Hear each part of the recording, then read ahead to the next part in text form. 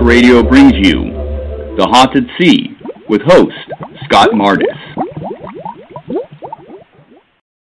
Hello, Dr. Bauer. Hi, Scott.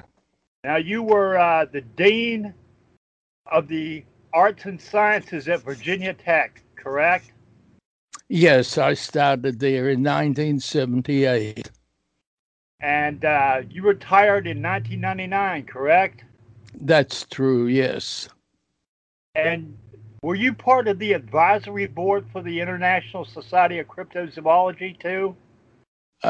No, I was a member of the society. I was a member, too. I was friends with J. Richard Greenwell, who I'm sure you knew. Yes, I did. And you started after the demise of the International Society of Cryptozoology, you started your own journal, the Journal of Scientific Exploration. Well, actually, the Journal of Scientific Exploration had been going since early 1980s, and I was one of the founding members of the Society for Scientific Exploration, which had been originally set up by a group of really well-placed, quite eminent astronomers and astrophysicists who thought that the reports of UFOs, unidentified flying objects, they thought reports of those things ought to be studied more scientifically than they had been. And they were joined also by Robert Jahn, who was Dean of Engineering at Princeton and did very fundamental work in parapsychology, and Marcello Truzzi, who was a sociologist who had long been interested in fringe scientific subjects. And it happened that I had just written a manuscript about the Velikovsky affair, and Marcello Truzzi was chosen as a reader of the manuscript, and he told me about the Society for Scientific Exploration just being formed, and so I had the opportunity to join it. And so cryptozoology was, it was represented in that Society for Scientific Exploration, even though there were not many people other than myself who were really actively interested in it. Yeah, you see, I was under the mistaken impression that society had started after the ISC, and see, I was mistaken about that. I'm sorry about that. Well, these societies and people working on non-mainstream subjects are not at all well known, and that's an enormous problem. And there's also a problem getting funding to study these subjects as well. Absolutely. Which explains why a lot of these societies who do good work and are well-meaning, like the ISC, go belly up from financial problems. That's right. That's what killed the International Society of Cryptozoology, was money problems. Yes. I'm sure many people have read your book, The Enigma of Loch Ness, and actually it's one of my favorite Nessie books on the subject. And then I realize it's more than just about the Loch Ness Monster. It's about the external controversy surrounding the claims of the Loch Ness Monster. Exactly. And in fact, my interest in the Loch Ness Monster actually led to a career change for me. I had started as a chemist, an analytical chemist, electrochemist, but around 1960, I came across Tim Dinsdale's book, and I couldn't get myself to decide whether to believe him or not. And so I started to follow as much as I could, what was happening at Loch Ness. I joined what was the name of the organization? The LNI? Yeah, the LNI, and they had a newsletter. I was in Australia at the time, and so I was getting their newsletter. And in 1972, I took a sabbatical leave, and we were in Southampton, where there was a great department of chemistry and electrochemistry. And of course, during a spring vacation, I took a trip up to Loch Ness. And lo and behold, Tim Dinsdale happened to be there at that time. And I met him, and I arranged for him to, I later arranged for him to come and give lectures in, at that time I was at the University of Kentucky, in Lexington, Kentucky. And so I think it was in 1975 maybe that Tim came over and gave talks at a few universities there. And then when I came to Virginia Tech in 1978, I again arranged a visit from Tim, and he gave some talks around Virginia universities. And those talks gave me the opportunity to see Tim's film in a 35 millimeter version. And by golly, it's impressive on a big screen in that version. Well, I'm sure. I believe his wife owns the master copy, correct? Wendy? Yes. Yeah. Well, I have seen the copy that his son has put on the internet. That's a really good copy of it. It is, yes. Probably the best one out there that I'm aware of. Well, the Dinsdales have been careful to make sure that the film doesn't get into unscrupulous hands. And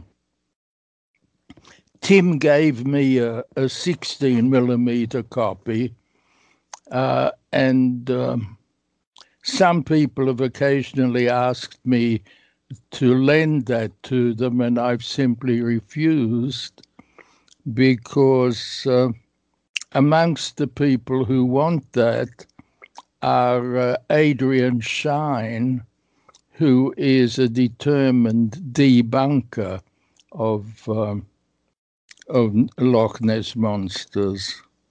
Yes, he believes that the film shows a boat. Yeah, which is utter nonsense. Well, I don't agree with it either. I've looked at both sides of the arguments. And the interesting thing to me is that you see illustrations where they have drawn what they represent to be humps as supposed to be two people sitting in the boat. And Yeah. there's different parts of the video that are of the monster segment, where in one segment you see one hump, and then in the other segment they've got marked two humps. So what happened? Did somebody jump out of the boat during the filming? I mean, it's a lot of questions there. Well, there's also a book, I forget by whom, that has photographs of a boat that is supposed to look like Tim's hump, and it doesn't look anything like it. Might be Ronald Ben's book, possibly. No, it was. Let's see who it is. I've got all these things here. Robert Binns, Binns. Oh yeah. I've got both of his books. The one from 1983 and the one from a couple of years ago too. Which is essentially basically a rehash of the 1983 book. I haven't seen the later one. Well, you're not missing much. It's basically the 1983 book, just augmented. Right. Yeah. And there used to be a cryptozoology internet discussion group, and I posted on there a criticism of Adrian Shine's claims about a boat. Yeah. Well, I've read several places that the copy that they're using for their analysis is like a second or third generation copy of the original film that may have artifacts from the reproduction of so many generations. Well, it's absurd if you think about it. What Adrian Shine did was he photographed from a TV screen from a program that showed the Dinsdale film. He photographed that from a screen. Now, to start with, you then don't know what the rate was at which the original film was taken. But on top of that, you get all sorts of reflections and artifacts and so on. Yeah. And so Shine claims digital computerized enhancement, but what he's enhancing is rubbish. The image stacking procedure. Yeah, I've seen that. Now, I told you Tim gave me a 16 millimeter copy of his film, and I had the computer science department at the University of at my university here scan it and look for boat shapes, and they didn't find anything at all. They expanded the scan down to the grain size of the film. Mm-hmm. And there is simply nothing to be seen above the water surface on that sequence of the film where it's moving from right to left along the opposite shore. And there's supposedly you can see splashes like movement of flippers going up and down in parts of it, correct? Well, there are periodic splashes towards the front, and I'm not sure that it's possible to interpret those exactly. Tim thought they looked like paddle splashes, and they do. But on the other hand, it may be that there were waves coming at an angle towards the wake that was being thrown up, and the periodic splashes might be from that. Now you consider Tim Dinsdale's film and the underwater Rhines photographs to be the best evidence there is for Nessie, correct? Absolutely. And you knew Bob Rhines as well, right? I did, and for something like 20 years, my wife and I spent a few weeks each summer at Loch Ness in a chalet overlooking Urquhart Bay. And so I was able to meet Bob Rhines when he was there. And I met a lot of other people there too, of course, including Adrian Shine. Did you know Martin Klein? I never met Martin Klein. What about Charlie Wyckoff? Or Wyckoff. Because they worked very closely with Bob Rhines too.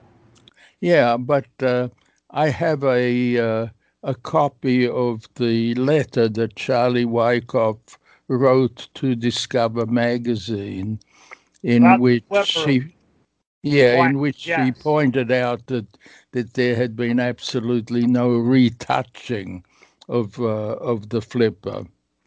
And my understanding is that the original prints were transparencies, and that any contrast adjustments were done to transparencies. So if you turn the contrast up and down, you're going to take away parts of the original image and change it subjectively by just changing the contrast on a transparency. Well, so, anything like that could have happened. I was in touch years and years ago with Alan Gillespie, who was the remote sensing guy who did the computer enhancements. Yes, exactly. He did it and he said in a letter that he didn't know what all of the fuss was about because the flipper shape was clearly visible on the original film before there was any enhancement. Yes, I agree with that statement. And something very interesting you might not be aware of is that about 5 years ago, they discovered that some plesiosaurs had flippers that were exactly the same shape. They had a ridge going down the middle, and the reason why is that the fleshy part of the flipper is much wider than the triangular bones that you see. In a plesiosaur flipper, about half of the flipper, the full flipper, is just a trailing edge of skin. So it would have that ridge going down the middle where the bones end, and the back end of the flipper is nothing but flesh. So it would look exactly like what you see in the Rhines images. Yeah. The difficulty for me with plesiosaurs is that it seems to be a consensus that they were surface living creatures and surface hunting creatures. And Nessies don't appear at the surface very much at all. No. We know that turtles, some kind of turtles, can get oxygen through a sac in their cloaca, which is basically their butt is lined with a sac with blood vessels in it, and they can suck water into that and draw oxygen directly from the water into the bloodstream through the blood vessels that line that sac, and it works almost like a fish gill. Right. There are some turtles in Australia that get 70% of their oxygen directly from the water that way. Right. I We don't know. We don't know if plesiosaurs could do that, but they're built so similarly that might be possible as well. Yeah, did I not send you a copy? I wrote an article in the Journal of Scientific Exploration suggesting that Nessies might be relatives of turtles. Yes, you did. Okay. In fact, you mentioned me in the acknowledgments Okay. about Good. plesiosaurs, which I thank you for that. Sure. One thing that I've always been fascinated with, and maybe you can fill me in on this, is that in late 1959, early 1960, you had no less than two biologists associated with the London Museum of Natural History arguing that the Loch Ness Monsters might be plesiosaurs. Then one of them gets fired, and the other one does an abrupt about face. Of course, I'm talking about Dennis Tucker and Maurice Burton. These two events happened very close in time together, and I'm wondering if there's a connection. In other words, did Tucker get fired and then Maurice Burton change his tune because he was worried about his reputation? I've tried to read as much as I could about Dennis Tucker, and apparently he was a rather bristly person to get along with, so he had not made many friends, and so it was relatively easy for the administration to find excuses for firing him. But I think that they actually said that the main reason was that his fascination or his proclamation that Nessies were real was sort of hurting the reputation of the museum. Maurice Burton, I think, had taken the possibility quite seriously, and he in fact made a trip up to Loch Ness and wrote an article in I think the Illustrated London News, in which he was not dead set against it at all, but then later, as you say, he became a debunker, and it may well have been in order to not get on the wrong side of his bosses at the museum. Well, yeah, I'm wondering if maybe perhaps Burton might have talked to somebody and led to Tucker getting fired. I don't know. Yeah, I don't know. And incidentally, it was Maurice Burton's daughter who lent Tim Dinsdale that 16mm camera. Yeah, I think her name was Jane. She was a naturalist too, I believe. Yeah. Mm-hmm. So, tell us about your book on Velikovsky and how that relates to the whole Nessie controversy. Well, I told you in 1972, I had met Tim Dinsdale, and also in the early 1970s, there was a bit of a recession, economic recession here in the United States, and that included academic pursuits. We were losing graduate students in chemistry and so on. And the University of Kentucky was urging the faculty to get research grants for interdisciplinary projects. So just at that time, of course, I had met Tim, and he had shown me the Rhines flipper photograph. So I thought it was just a matter of time until everybody accepted the reality of Nessie's. So I put together a team of a philosopher, a sociologist, a journalist, a historian, a biologist, and we put in a proposal to study how the attitudes of the scientific community changed as the evidence came in about Nessie's. Well, it turns out that our proposal was not accepted. It was turned down. But one of the reviewers' comments said, if they want to study the interaction between popular claims and the scientific community, why don't they look into the Velikovsky affair, which I had never heard of. And I decided, well, I had better find out what the Velikovsky affair was all about.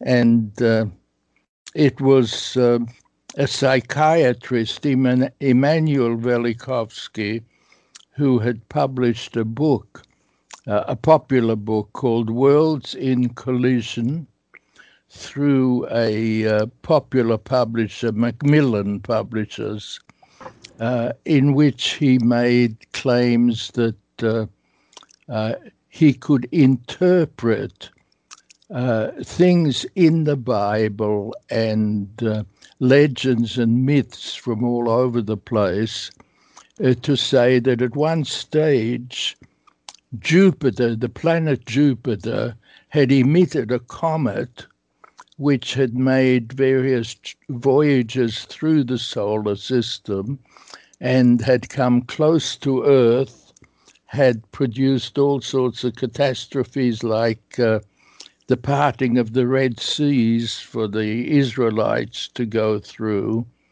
and that it had eventually settled into an orbit and was now the planet Venus. Well, it was a very popular book. It was a bestseller, but essentially the whole scientific community rose up in criticism of that scenario. And what fascinated me when reading about this was how incompetent the scientific critiques were.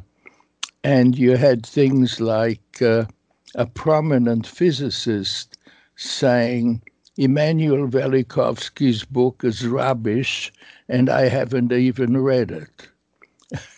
Which is not a particularly good way to get people to take you seriously. It's not a scientific rebuttal. Yeah. So around that time, I decided that I really wanted to switch my career from doing academic chemistry to sort of history, sociology, philosophy of science. And I was going to start off by writing a book about Velikovsky and the Loch Ness Monster. One fringe claim, the Velikovsky one, that was wrong, and a fringe claim that was right about the Loch Ness Monster. And it became much too much for one book. So you split it into two books. Yeah. Yeah. But, the thing that initially impressed me about the Nessie book is how you explained how the biology community and the marine biologists and all these the paleontologists could just basically ignore this problem and act like it didn't exist. Yes. Which is unfortunate, It's unfortunate, but it is a very important fact of life. And I think the underlying reason for that is that science is a way of making a living. And so if you're a scientist, you're not like the old days when people studied what they were interested in. Nowadays, scientists have to get jobs and they're working for people and they need grants. Yeah. And so they can only work on things that offer a reasonable opportunity of getting publishable results in a reasonable length of time. Yeah. One person I can point to that is currently struggling with this very dilemma, and I'm sure you've heard the name Jeff Meldrum. Oh, yeah, of Polytechnic. course, yes. He's gotten so much flack because of his Bigfoot research, you know? Right. And Jeff has been, I don't know whether he's been a member of the Society for Scientific Exploration, but a few years ago he was given an award by the Society. I actually helped establish the Tim Dinsdale Award. Oh, I've heard of it, yes. Yeah, and it's given by the Society for Scientific Exploration for people who have done outstanding work on subjects that the mainstream ignores. I read your paper on Occam's razor and Occam's lobotomy. Would you like to explain that to the audience in layman's terms so they can understand it? I understood it. But... Well, Occam's razor says that you should first go for the most obvious explanation. And of course, Occam's lobotomy is that you refuse to look at any other explanation. I've written an article much more recently about that sort of thing. That we're the popular culture has generally heard of Galileo and the way in which this individual scientist went against what the mainstream believed, and he turned out to be right. But the fact of the matter is that in most cases, on most subjects, the mainstream is the place that it's most rational, I guess, to go with the mainstream, unless there are very good reasons not to. So there's a saying that hard cases make bad laws. In other words, if you believe everybody who claims to be a Galileo, that is not a very good procedure to follow. It's not good to establish a law that says Galileos are always right. But the opposite of that, which people don't usually mention, is that good laws ignore the hard cases. And Nessie happens to be one of those hard cases. Mm-hmm. The difficulty is that the conventional wisdom doesn't know about the hard cases, and they almost automatically ignore people who propose those hard cases. Yeah. So what what my change of career actually led to was I was always looking for scientific controversies and trying to analyze how the mainstream reacted to unorthodox opinions. And it turns out that it's quite the common thing in scientific research that minority views and unorthodox opinions are given very short shrift indeed. And people who continue to press their minority views can have their careers severely damaged or even, completely ruined. Yeah. Well, look at the current status of people's opinion on the science of parapsychology. Some people accept it, some people completely reject it. Right. Yeah. So. But what this has led me to, unfortunately, is that I've become a proponent of 2 points of view that are very severely criticized by the conventional wisdom. And one of them is that HIV causes AIDS. And the other one is that carbon dioxide in the atmosphere causes climate change. And the thing is that if you look into the actual evidence, the data, the facts, neither of those things happens to be true. And it's quite an extraordinary thing and very frustrating for me that the whole world essentially believes those two things implicitly and calls them settled science when it's not at all really the case. Well, I know for a fact that people who disagree with your HIV stance use your Nessie research. They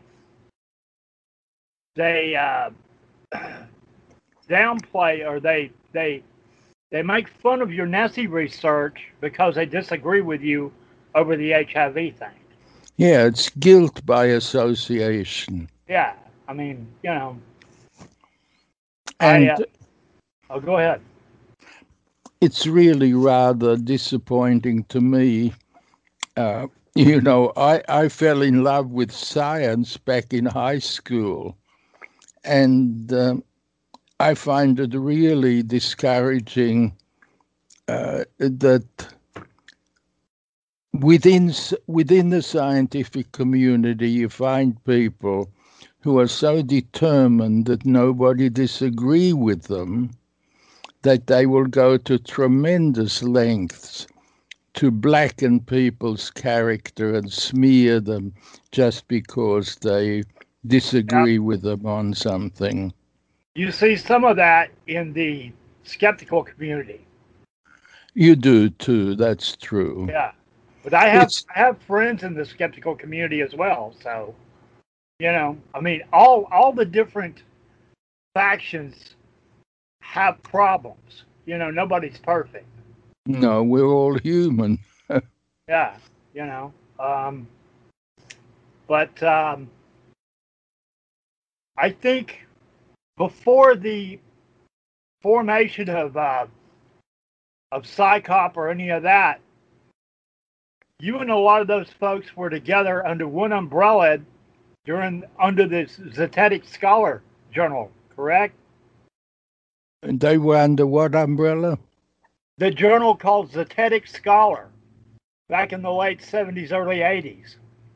Oh, yes. Well, actually, Zetetic Scholar was edited by Marcello Truzzi, Yeah, who was a quite open-minded fellow. And he was soon fired as editor because Psychop didn't approve of his open-mindedness. yep. I've read about this. Um,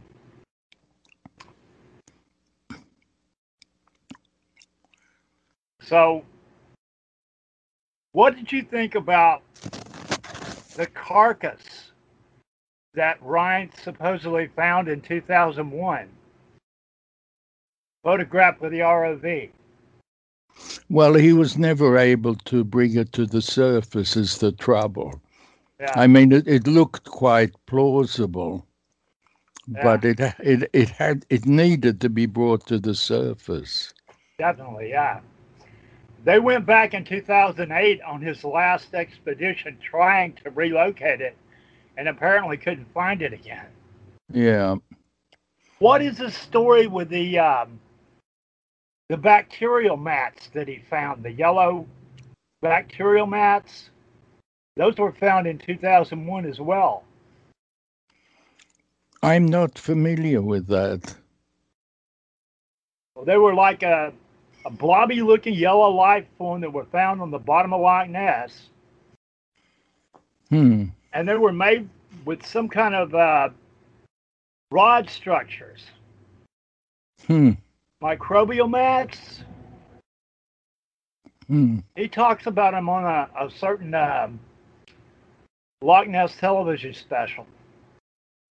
I Hmm. can't remember the exact one, but I'm sure you know about the marine fossils that he found. Oh yeah, Like shells and that all that stuff. That's very important evidence right there. That well Loch that Ness was once open to the sea. right that was a very very vital part of information.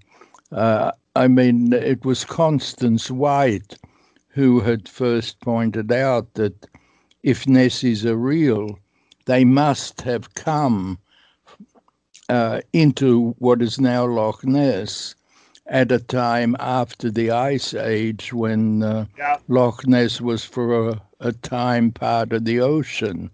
And so this was very important proof yeah. that it had indeed been part of the ocean. Well, you probably know I do most of my work at Lake Champlain, Yeah. and they've actually found complete whale skeletons and skeletons of seals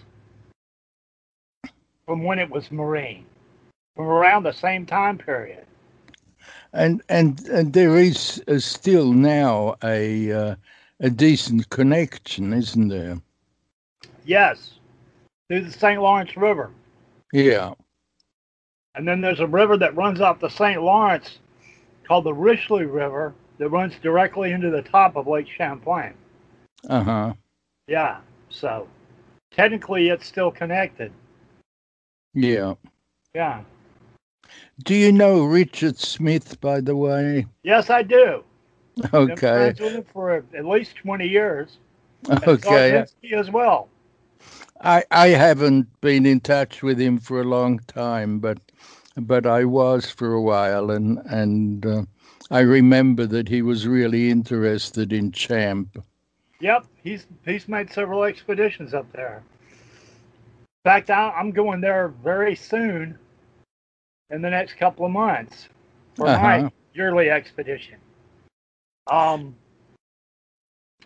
so what was I thinking of? Oh, you know, Richard was heavily involved in the whole surgeon's photo controversy. Oh, I must have known it, but I've forgotten. Yeah, he was over there trying to help Ryan's prove that it was not a model. Uh-huh. Yeah, the Nova special, they took and built a 4 foot high model of a 4 foot high neck, and we're able to reproduce a convincing version of the surgeon's photo with a 4 foot high neck. Uh-huh. Yeah. So he's like me. He's one of the people that doesn't believe the toy submarine story. No, I don't either. And there's a British cryptozoologist who I think has debunked that. Carl Schuker? Yes, exactly. Yep. Yeah, I know him too. Yep. Yeah. Yeah. So. Yeah, he's written some excellent books. Yeah, you know, there's another interesting photograph is the Hugh Gray picture. Yes. One interesting thing about the Hugh Gray picture is you see what appears to be the attachment points for limbs running along the side of whatever this object is.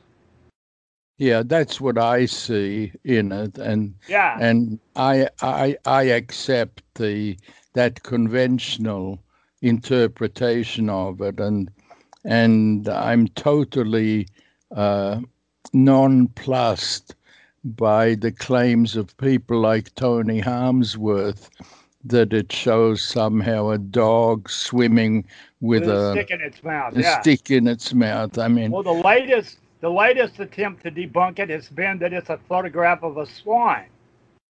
Oh yeah. And you don't see. I mean, where's the wings? You know. Yeah. Yeah. So what made you move over to the turtle idea from the plesiosaur idea? It's the difficulty of the lack of surface sightings. You know, there are far too few surface sightings, really. Yeah. And on the other hand, there's quite a bit of circumstantial evidence about them spending a lot of time down deep. Going back to the, I think it was in the 1960s, there were some engineers from Birmingham University who were trying out a new sonar equipment, and they picked up these things that came from the bottom of Loch Ness and travelled up towards the surface and then back down to the bottom. This was in 1968, I believe. D. Gordon Tucker was one of the Yeah, right. Yes. And I believe that was published in Nature.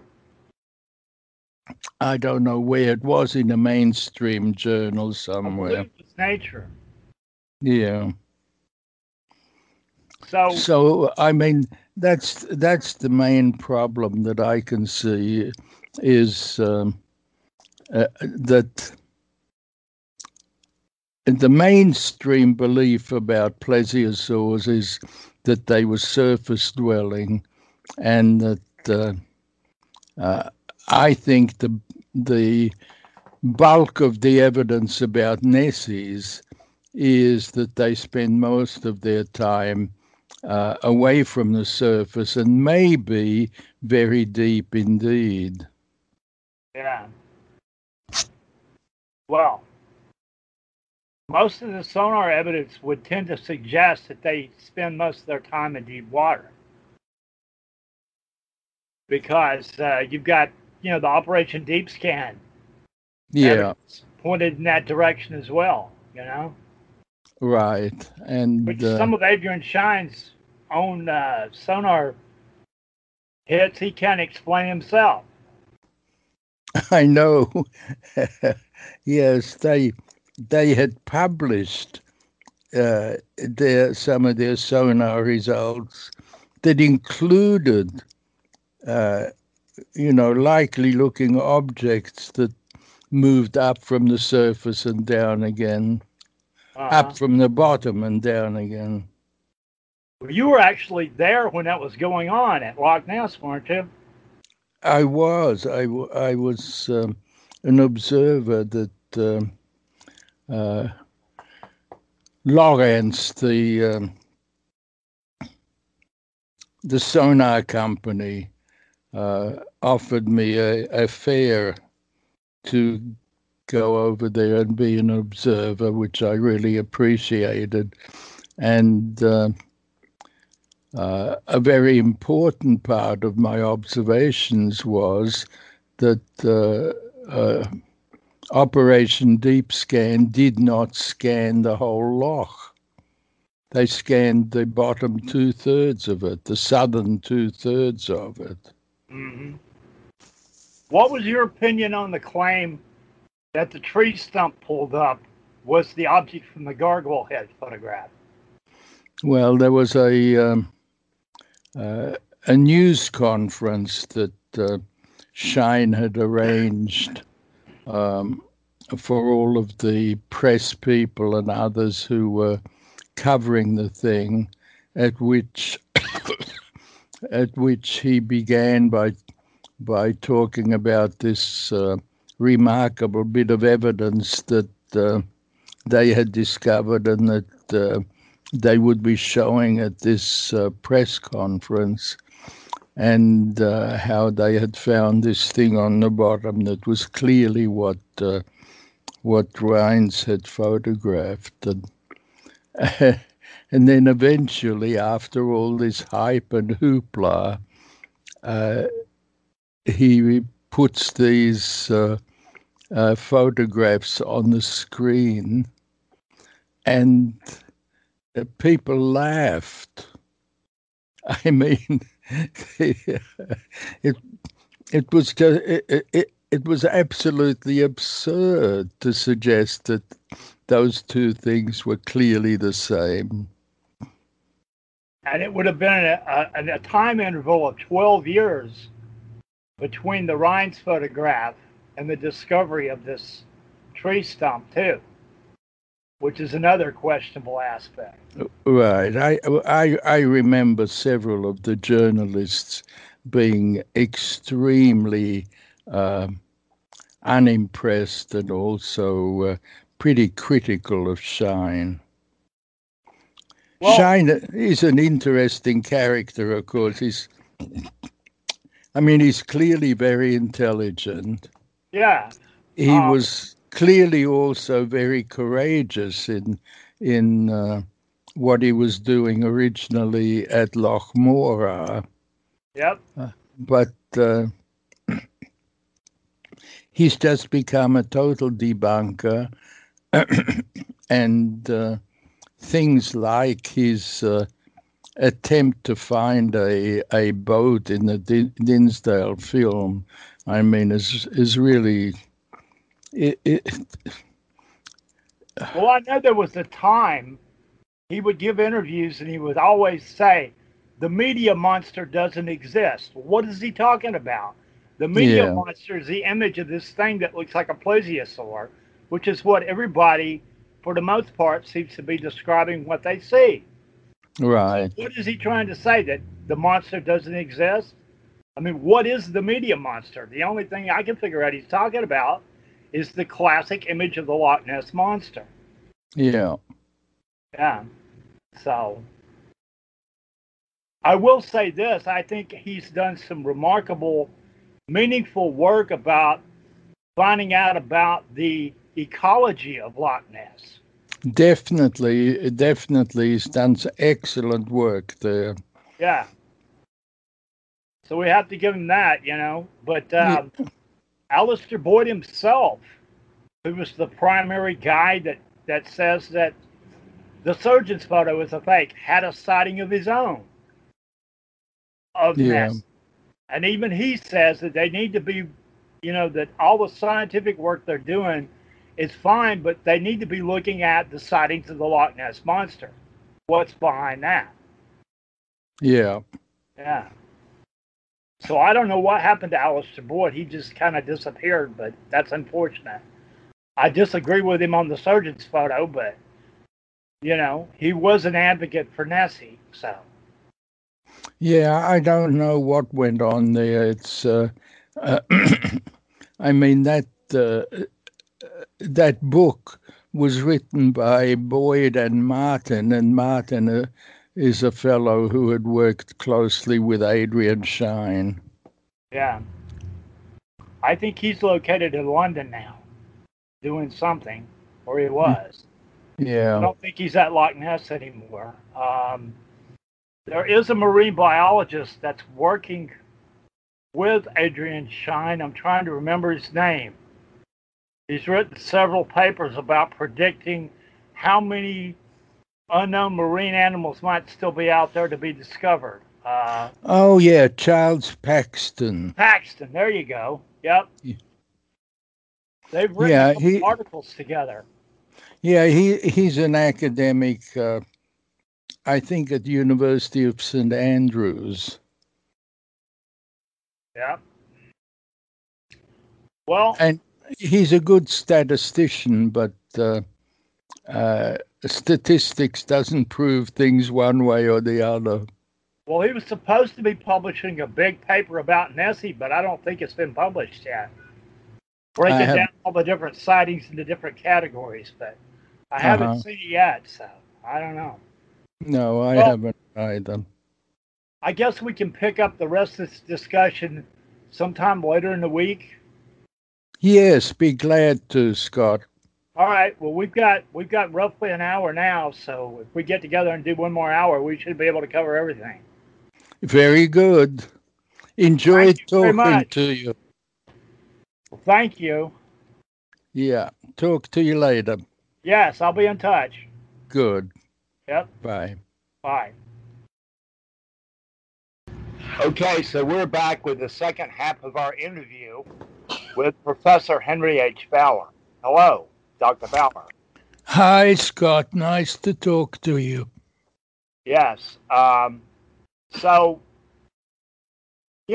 I'm sure as well as me, you've been curious about why there were no underwater photographs from the AAS and Bob Rhines in 1973 and 1974.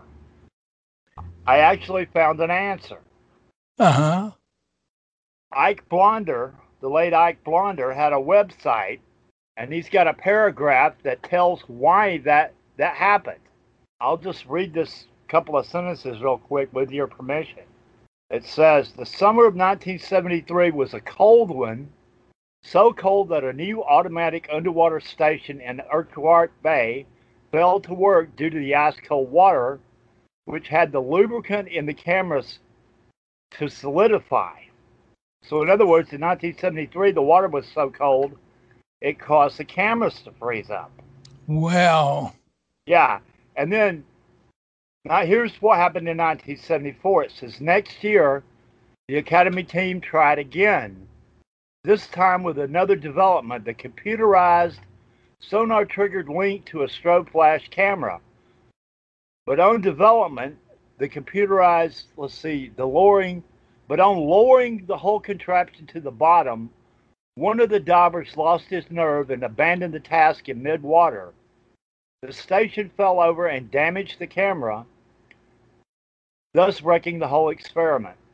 So that's what happened in 1974. But I thought you would be interested in hearing that. Yes, I hadn't known those things. Well, getting back to that, one unanswered mystery is why, after 1975, did they not get any more underwater photographic results? Do you have any insight on that? No, I'm afraid I don't. One possibility is that Rhines had changed in his in the focus of what he wanted to do, and was already interested in trying to recover remains from the bottom of the loch. Yeah. I don't recall what year it was that they got the freshwater or the seawater clam. 2001. Oh, much later. Yeah. So it was the same year, and a lot of this was on the 60 Minutes 2 segment, if you remember that. They got a video of some kind of thing swimming at the surface. They found the clamshells, and they also found the what looked like a carcass underwater, and also discovered, we spoke about this last time, this kind of microbial mat life form that was a yellow colored and comprised of rods that were formed together in some kind of colony. Yeah. Yeah. So 2001 apparently was a very good year for them. And a lot of this stuff still needs to be followed up. Have you ever had any contact with one of the guys that was working with him named Elijah Ercolino? I know I had exchanged emails with him long ago. Yeah, I've been meaning to reach out to him. I have reached out to my wife to get really back involved in the whole Loch Ness thing, but he did tell me that he had one sighting and did believe that there was something in there. So obviously he's pro-Nazi. Yeah. So tell me about who are some of the characters, the famous characters associated with Loch Ness that you may have had contact with. I know you had contact with Frank Searle. What about Ted Holliday? I never met Holliday. I was interested in what he had written, and I can't say that I thought of him as terribly reliable. I think he was in on one of the exorcism he was. things. He was in the boat. Yeah. With the Reverend Ormond. Yeah. Yeah, he had a lot of paranormal beliefs regarding Nessie and connected it with UFOs and possibly other dimensions and all kinds of strange things. Yeah. Well, I mean, the Tim Dindale, of course, was the person who most responsible for getting me interested in it. But in terms of other characters, I had a very high regard for Constance White. I think her book was quite remarkable. And I think it was an article that she had written in a magazine that first got Tim interested. And wasn't she a nurse at one point? Was it what? Wasn't she a nurse at one point? I didn't catch that, Scott. I'm sorry. I said I believe she was a nurse. No, she was an MD. An MD. Okay, there you go. Yeah, she graduated from King's College, and I believe she had written an article in the King's College magazine. That's what I was leading to, that the original article was in some kind of a medical journal. Right. Well, she got married to someone up in Inverness, and so she lived there for a long time. Well, her husband was the manager of the Caledonian Canal. Right. Yeah. So, I mean, as she says in her book, she got to meet so many people there who had had individual sightings that she found it completely convincing. Yes. And I believe that, I think in her book she even mentions 100 people. But anyway, she also did important research. And absolutely. Yes. Her book was seminal in reviving interest in the Loch Ness Monster after Rupert Gould. You're right. And her discovery of the second surgeon photograph is terribly important. Yes. And that's the significance of the second photograph is really ignored by almost everybody. Yes, I agree with you. Did you ever meet Nick Witchell? I did very briefly. I was over there for Operation Deep Scan, and Nick Witchell was there also, of course. Yeah. So, tell us about that press conference that Shine had with Operation Deep Scan. Well, Shine had made a big fuss about how there was going to be this press conference and that there would be surprising results and information given. And the room was overly full of people. It was at the Klansman Hotel that the thing was held. And long introduction, and then finally the big surprise on a screen showing one of the underwater photographs, the gargoyle head, and then a photograph of what Shine said was a tree stump that they had brought up from the bottom of Urquhart Bay. And he claimed that the gargoyle head looked just like that. And it looked nothing like it. And I mean, the assembled reporters just gave out any number of giggles, laughs, and sarcastic comments.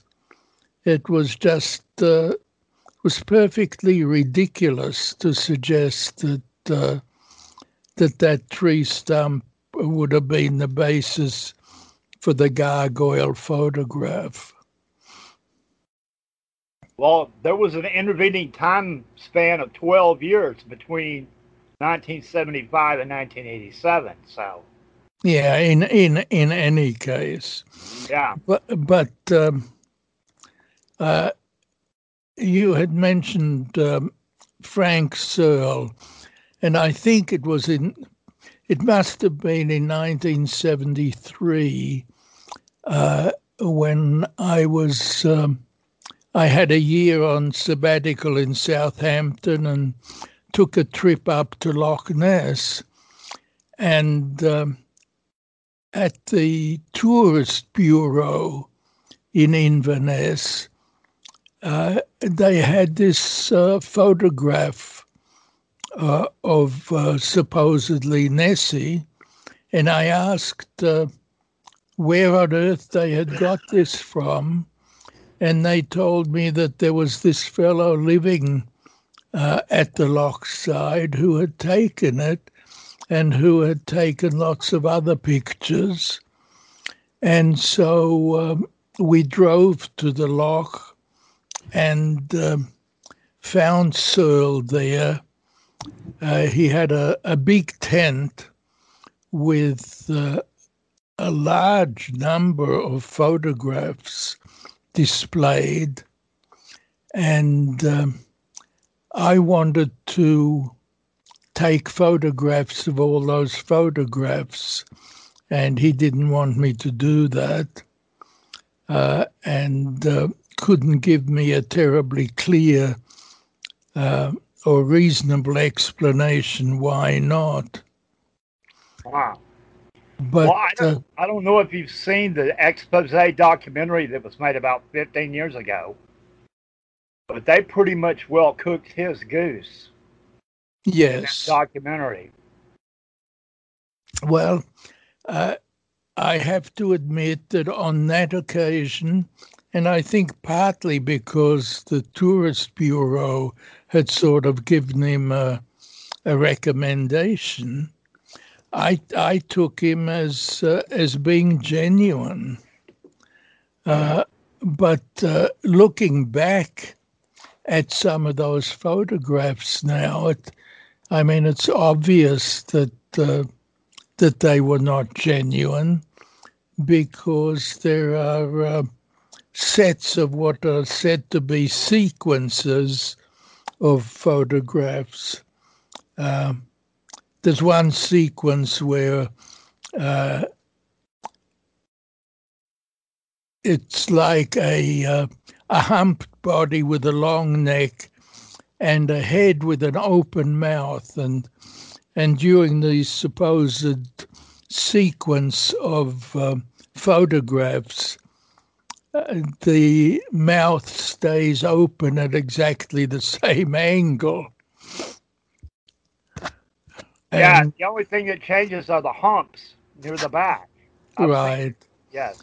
And then later at some stage I found there was a postcard of some prehistoric animal from which he had just taken the same shapes. Yep, Brontosaurus. Yeah. He also took an alleged UFO photograph as well. Right. Yeah. Yeah. So his luck was just a little too much, you know? Yeah. But it was on that same visit that I met Tim Dinsdale, because it happened that Tim apparently had also visited Searle at that time. And so I met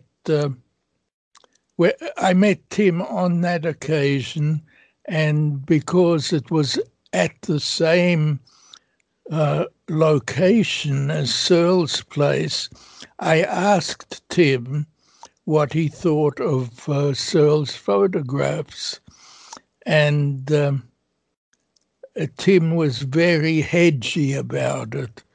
Yeah.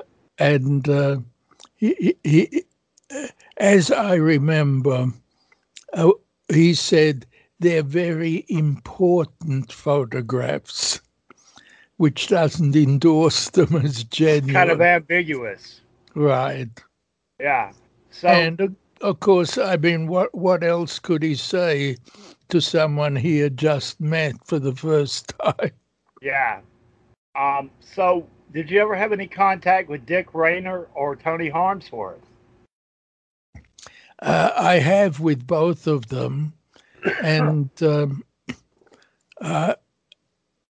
I've talked quite a bit with Dick Rayner, and I respect what he's trying to do.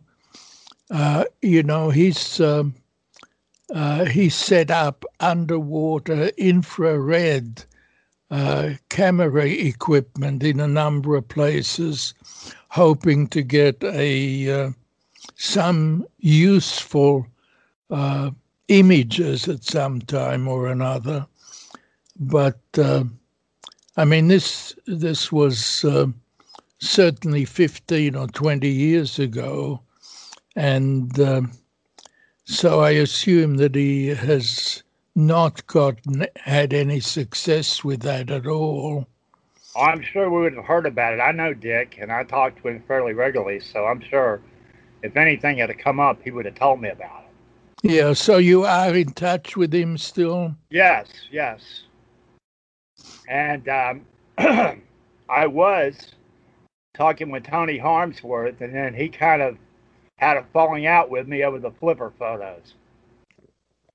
Yeah. Well, I met Harmsworth in 1983, I believe it was, that he had fairly recently set up an exhibition in the Loch Ness Hotel. And I thought that that was a really excellent exhibition.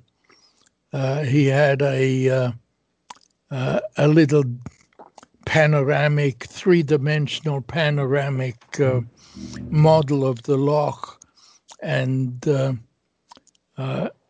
information about various locations there. And I thought that he was a pretty pro-Nessie and well-informed individual at that time. I believe by profession Tony was a librarian, and he also had set up an interesting historical exhibition down in Fort Augustus, at the Abbey in Fort Augustus. It was not a Nessie exhibition, I believe, but history of the area. Well, a lot of his book is not about Nessie. It's about the history of the region. Right. And I think from reading his book that he was friends with a lot of the monks at the Abbey. Yeah, so. Well, I think the monastery's been closed for a long time now, maybe 25 years. Yes, Something like that. Well, it's open for tourists now. It's a tourist resort. They rent out accommodations in the Abbey. Apparently, a lot of the monks had sightings of Nessie. Yes, and I forget the names now, but one of them even wrote a little pamphlet about it. But at any rate, I thought that Tony Harmsworth was, I don't know, subducted by Adrian Shine. Perhaps. Adrian got himself somehow to take over the exhibition in the Loch Ness Hotel that certainly Tony had started. Yeah. There was a guy involved in that named Ronnie Bremner, too, who subsequently died. Yeah, well, Bremner was, I think, the owner of the hotel. And I don't know what sort of arrangement Tony Harmsworth had made with him in terms of ownership of the exhibition or getting the benefit of proceeds from it. But in my opinion, Shine sort of replaced Harmsworth. And a number of years ago, Shine and Harmsworth created a board game called Loch Ness Hunt. Yes, and Harmsworth talks about that in his book. Yeah, and I think Tony thought he was going to make a fortune out of that, and maybe gave up any claims that he had to the exhibition. But the exhibition under Shine became a very anti-Nessie exhibition. Yes. You've written several. Oh, go ahead. And Tony Harmsworth then later set up a tourist guide service, and he would take busloads of tourists around the loch, and I believe did a really good job at that. Yes. Well, now I know you've written several critiques or rebuttals of various things that have been written over the years. One in particular, you wrote a critique of Loxton and Prothero's Abominable Science chapter on Nessie. Yeah, right. Would you like to talk about that? Well, it's just a dreadful thing. It's not worth talking about. There are too many people who are confirmed supporters of mainstream science, and they seem to take it as part of their obligation to debunk things like Loch Ness Monsters, and they just don't do a very good job at it because they don't know what they're talking about a lot of the time. And I believe that these people are amongst the ones who accept that the flipper photographs are retouched and faked, and that is, it's just simply nonsense. You also wrote a rebuttal to Gareth Williams' Monstrous Commotion book. Yes, that was a terribly disappointing book because it's all about the personalities and it's not really about Nessies. And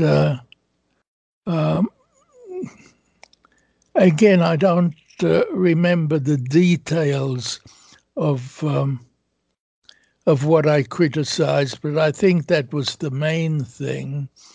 And it was so disappointing because he started off by saying that he'd been interested in Nessie since childhood and had always wanted to write something like this. And it turned out to be not very complimentary about people, including Tim Dinsdale. Well, one of the impressions I got from the book, from reading it, was that I think he added his own spin to certain things that he found out about.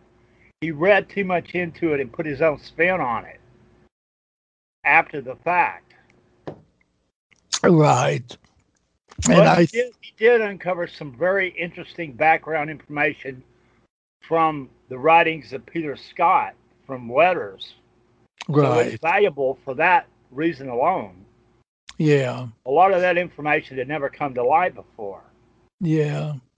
He kind of characterize Tim Dinsdale as trying to be an opportunist looking for attention, and I never got that impression from everything else I've read about Dinsdale.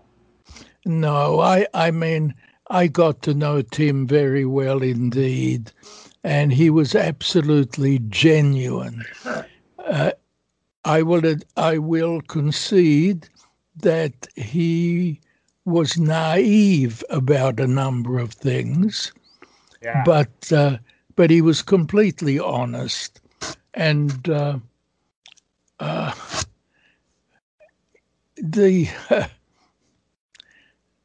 one of the things I have against Adrian Shine is that in 1984 or 85, when I was talking with Shine, Adrian said to me, I've heard rumors that Tim no longer believes in his own film. And that was utter nonsense. And Shine was simply fishing. And I had the chance to see Tim before I went back to the States on that occasion. And I've never seen Tim so angry about anything. He said that he had heard about these allegations Shine was making from quite a number of other people as well. And he was absolutely furious about it. Yeah. But Steve Feltham is a person I've talked with some too, and I think he's completely honest and genuine. Yes, I've had some contact with Steve, not much, a little bit. We talk once in a blue moon. Yeah. Yeah, but yeah, I believe he's sincere myself.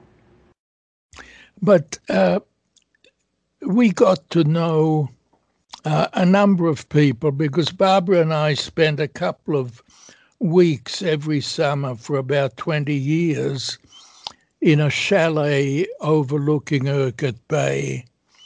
And we got to know the people who owned the chalet, Billy Ross and his wife. And one time, Billy Ross told me that his mother had once seen Nessie in Urquhart Bay from their kitchen window. They had a cottage above that chalet. And like a good skeptical Scot, Billy Ross said to me, well, my mother said she saw it, but I wouldn't believe it unless I see it myself. Huh. Did you ever meet the Careys? Meet who? The Careys, Winifred Carey and her husband, Basil Oh, not her husband, but I did meet Winifred, Freddie. And in fact, during the first few years when Barbara and I were going over there, I would walk over to Freddie's cottage and spend some time chatting with her and petting the cat that she had. And I met her daughter also, who is an artist. She does portraits of animals for people, of horses and dogs. But Freddie I didn't learn anything from her that I had not read about already, like that she and her husband and Bob Rhines had once actually watched a Nessie moving around just under the surface in Urquhart Bay. Yeah. Did you ever meet Alex Campbell? No, I didn't.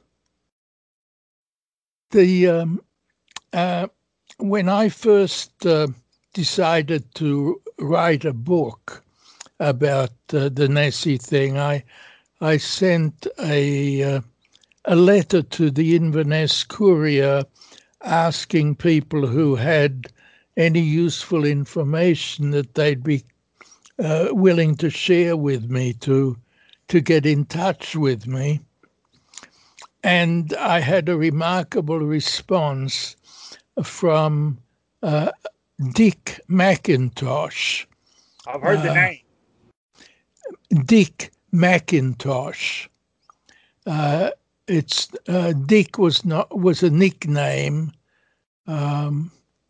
and his actual name has slipped my mind for the moment, but he was a long time, very well-known lawyer, actually, in Inverness. And he wrote several books. He had been a member of the Navy in the Second World War, and he wrote one book about that. And he wrote a book about becoming a lawyer, and a book about growing up in Inverness. And preparing to write about that book, he made himself an index of the Inverness Courier, if you can believe that. Ah.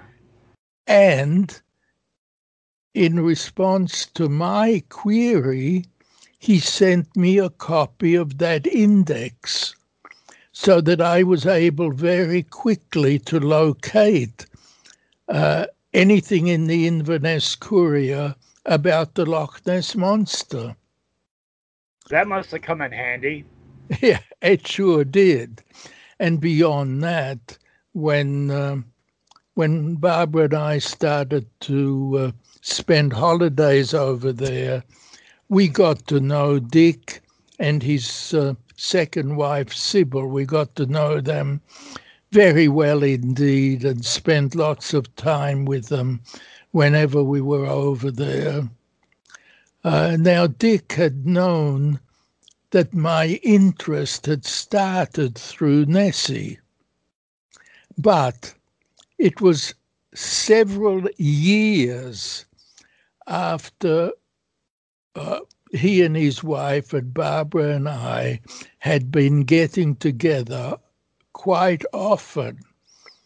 It was years before, on one occasion, he mentioned that he himself had seen Nessie. And in a rather remarkable way, he said he was a lifelong fisherman on Loch Ness.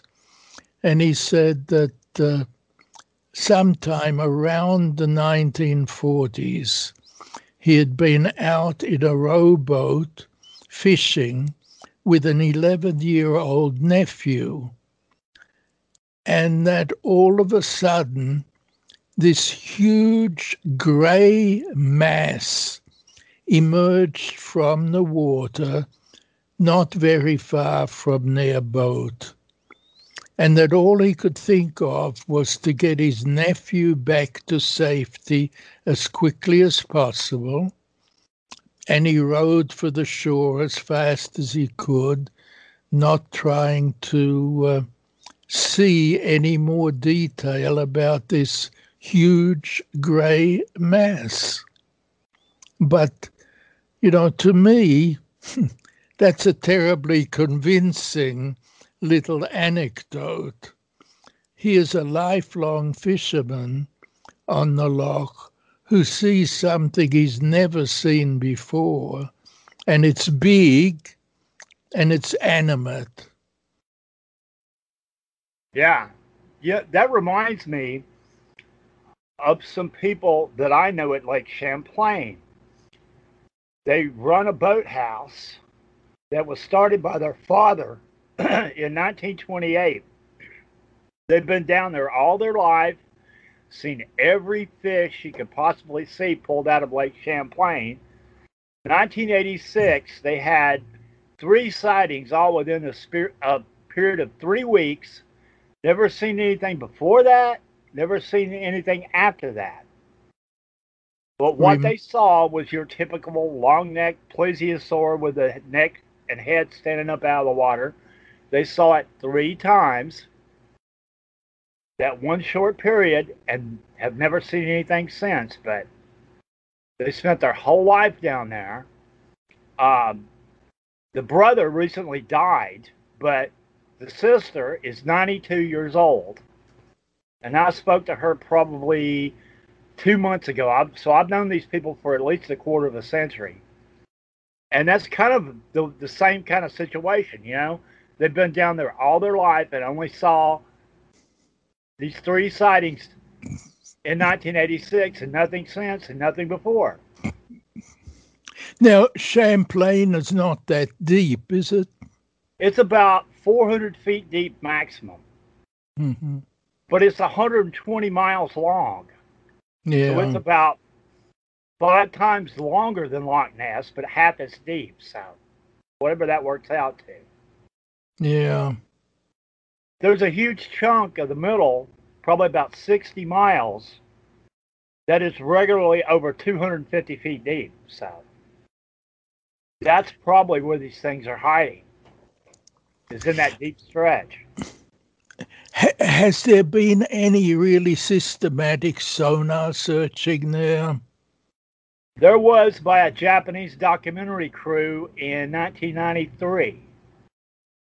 And then there's been isolated, work I've done myself back in 2017.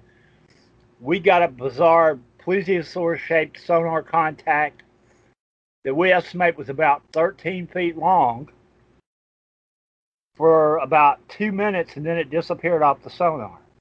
This was on a side scan unit. Hmm. So yeah, occasionally we get sonar stuff there too. And I remember now, some years ago, I had heard of or had some contact with someone who had picked up hydrophone, by Yes, I hydrophone, some worked with that lady. sounds. Yes, Elizabeth von Muggenthaler, Oh, yeah, right. bioacoustician out of North Carolina. Yes, I actually worked with her back in 2008, 2009, and we were able to publish a abstract in the Acoustical Society of America journal. Uh-huh. I can send you that. Please. Yeah, we meant to do follow-up work, but Dr. von Muggenthaler has disappeared. I don't know what's going on with her. So, but yeah, I'll send you that in an email.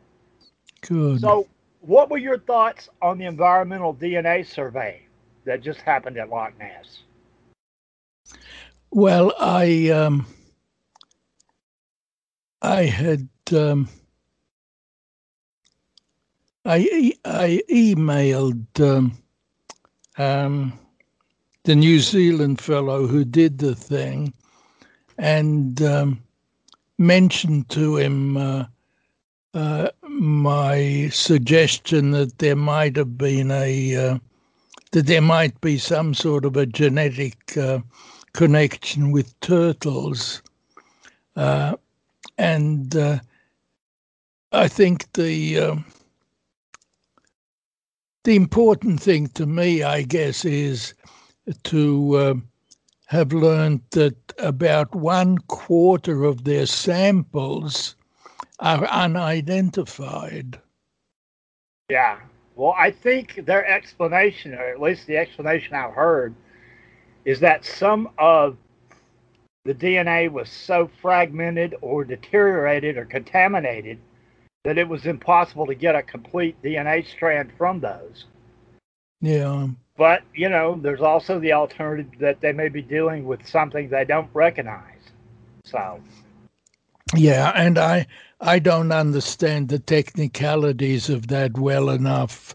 well, one thing that critics have pointed out, which is very valid, is they got no otter DNA or no seal DNA. And we know that seals occasionally get into Loch Ness.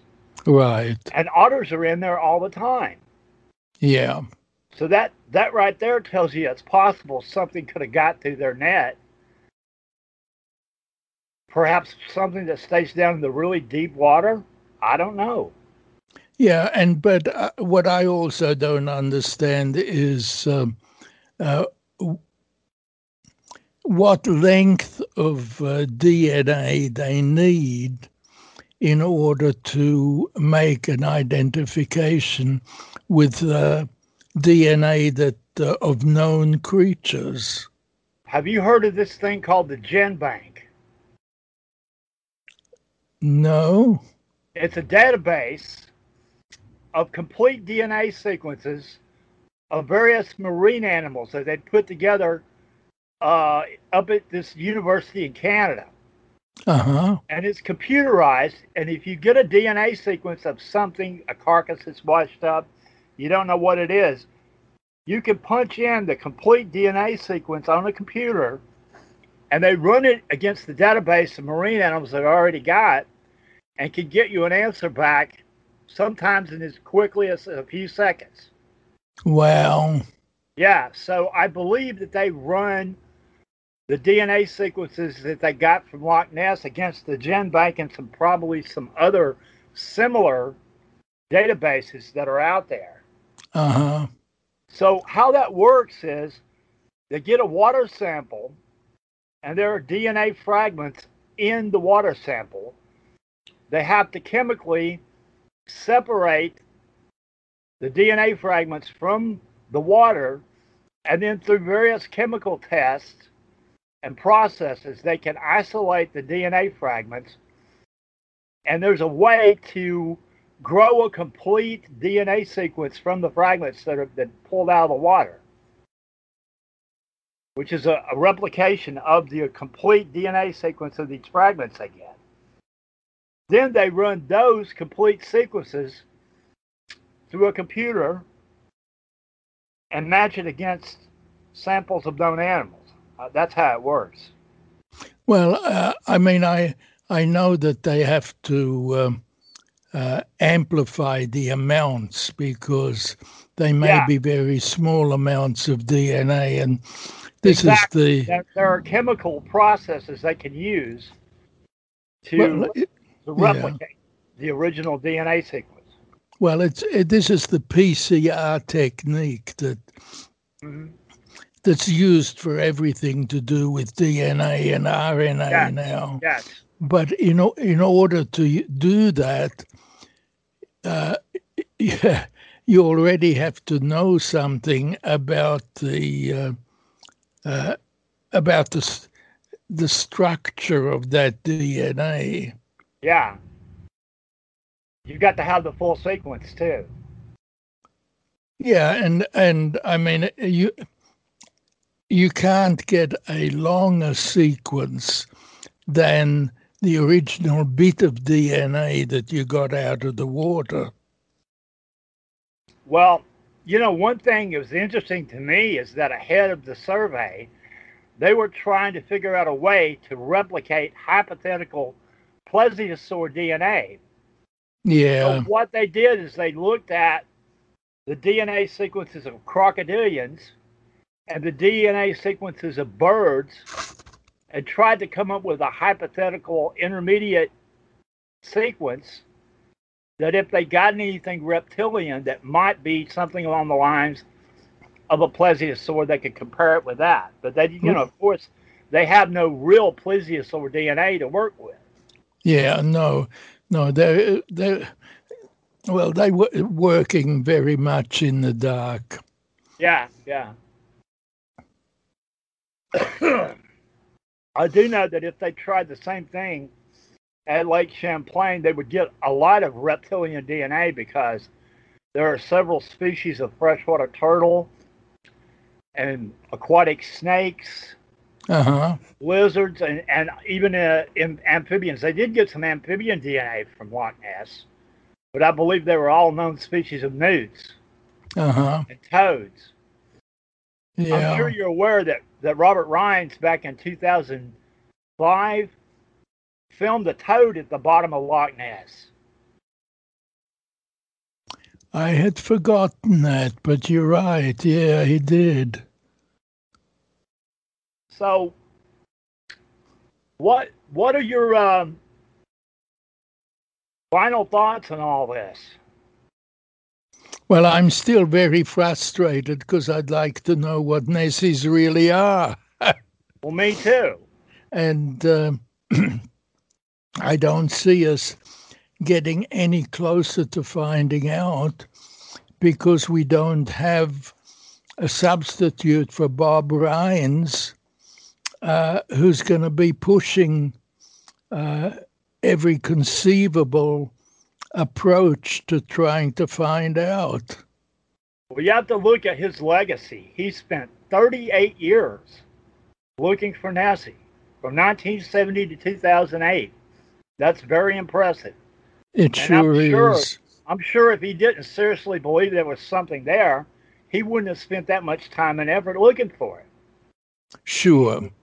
No, he was certainly convinced, and in part because he had a sighting himself. Yeah.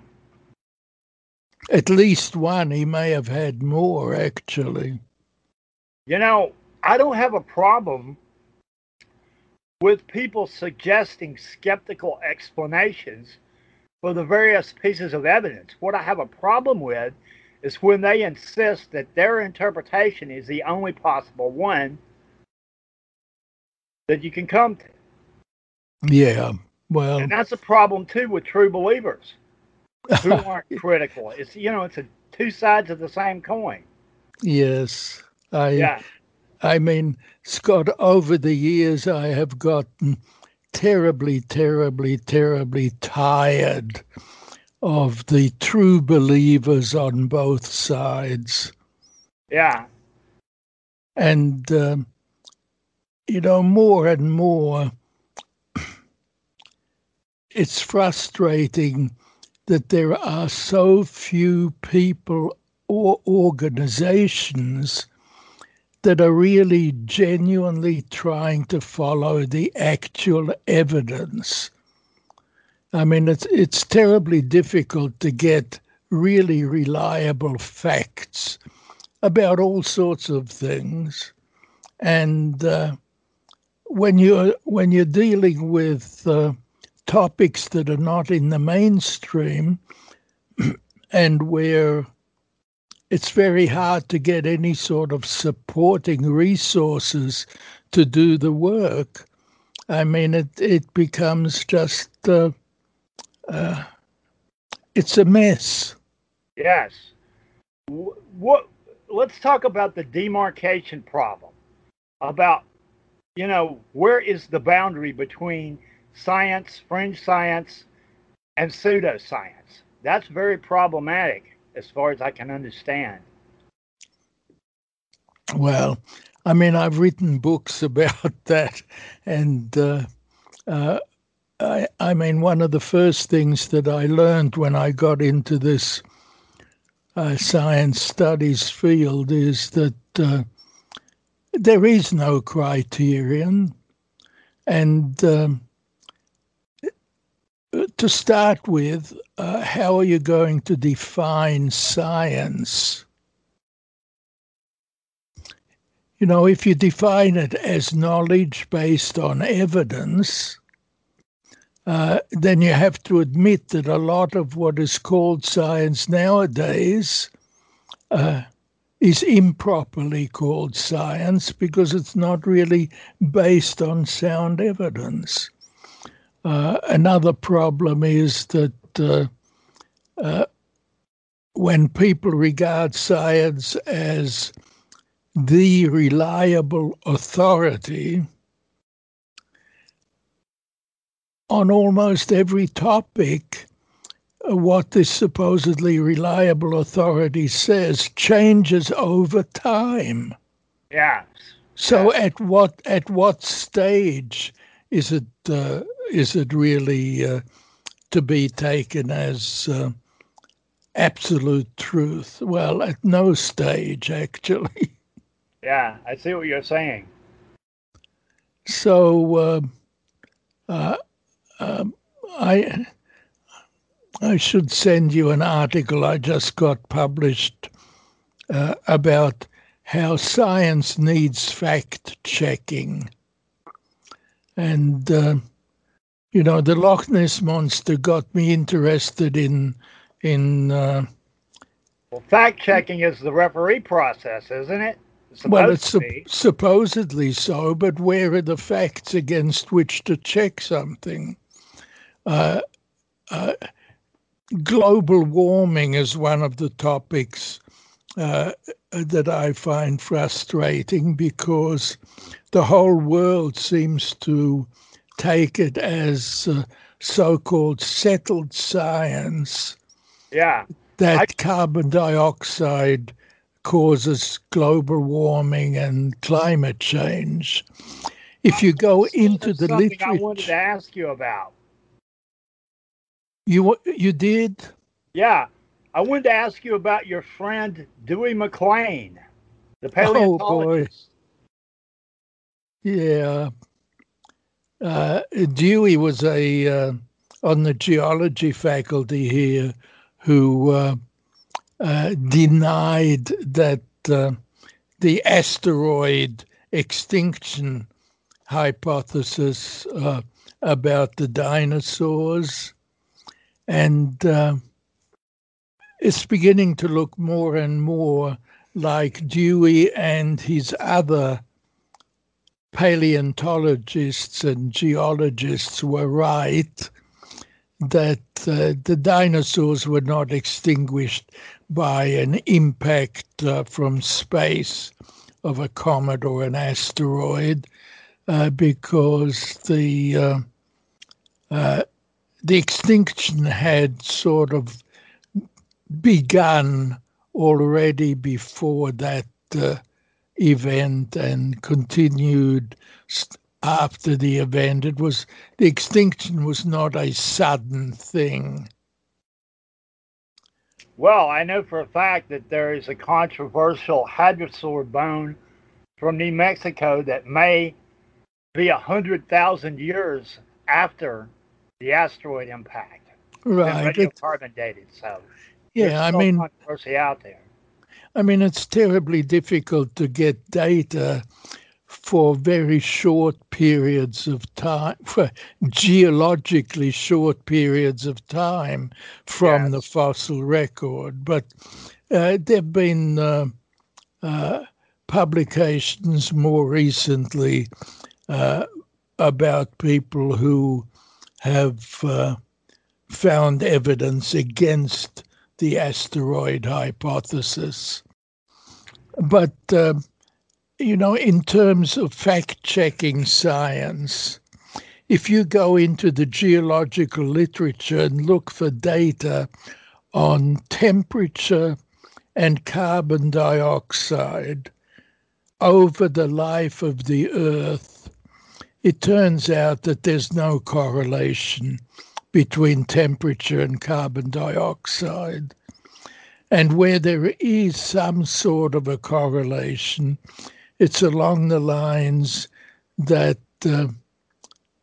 carbon dioxide increases in the atmosphere follow increases in temperature rather than the other way around. On top of that, in the last million years, there have been 7 or 8 major ice ages, and the temperature differential between the maximum of the ice age and the maximum of the intervening warmer period, the temperature differential is between 5 and 6 degrees centigrade. And yet the so-called experts on climate change and global warming are telling us to do something to prevent an increase in temperature of more than 2 degrees. It's just absolutely nonsensical. And all of the official pronouncements are based on computer models. Yeah. Well, I know, looking at the geology around Lake Champlain, I know that 20 million years ago, Vermont had a climate like Florida does now. Yeah. I can believe that. It was subtropical in Vermont 20 million years ago. Yeah. So they were probably crocodiles. I mean, they find crocodilian fossils out in Colorado and Wyoming. Yeah. From periods when it was warmer than it is today. So. Yeah. Yeah, my ultimately, the thing is, there's a heck of a lot we don't yet know. Oh, absolutely. You got to think, geology as we know it has only existed for about 200 years. Yeah. And it's hard to believe that we figured out 600 million years of geologic history of multicellular life in only 200 years. Yeah, we've learned a lot, and there's a lot still that we just don't know. Yeah. Well, I remember in your Nessie book, you talked about discoveries that were premature, that discoveries were made that were significant, but the context in which to understand them did not exist yet when they were initially discovered. Yeah. And you suggested that possibly Nessie might fall into that category as well. Well, she certainly does. Yeah. Well, we've gone for another hour. Is there anything else you want to throw in there? I don't think so at the moment. The time has gone very quickly. Yeah, it usually does. Yeah. But I think we got into some really good talking points. Definitely. And I really enjoyed it. And thank you for coming on.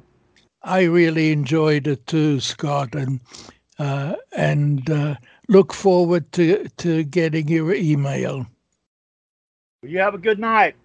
You too, and thanks again.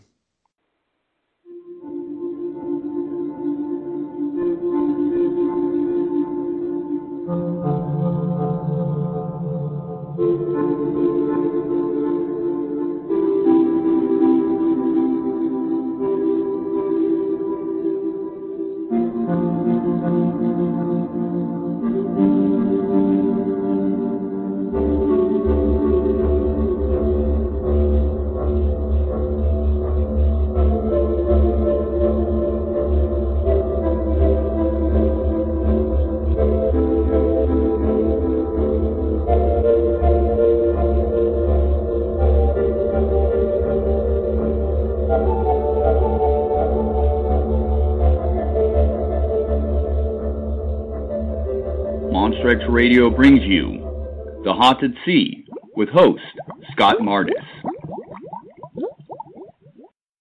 With Lucky Land Slots, you can get lucky just about anywhere. Dearly beloved, we are gathered here today to... Has anyone seen the bride and groom?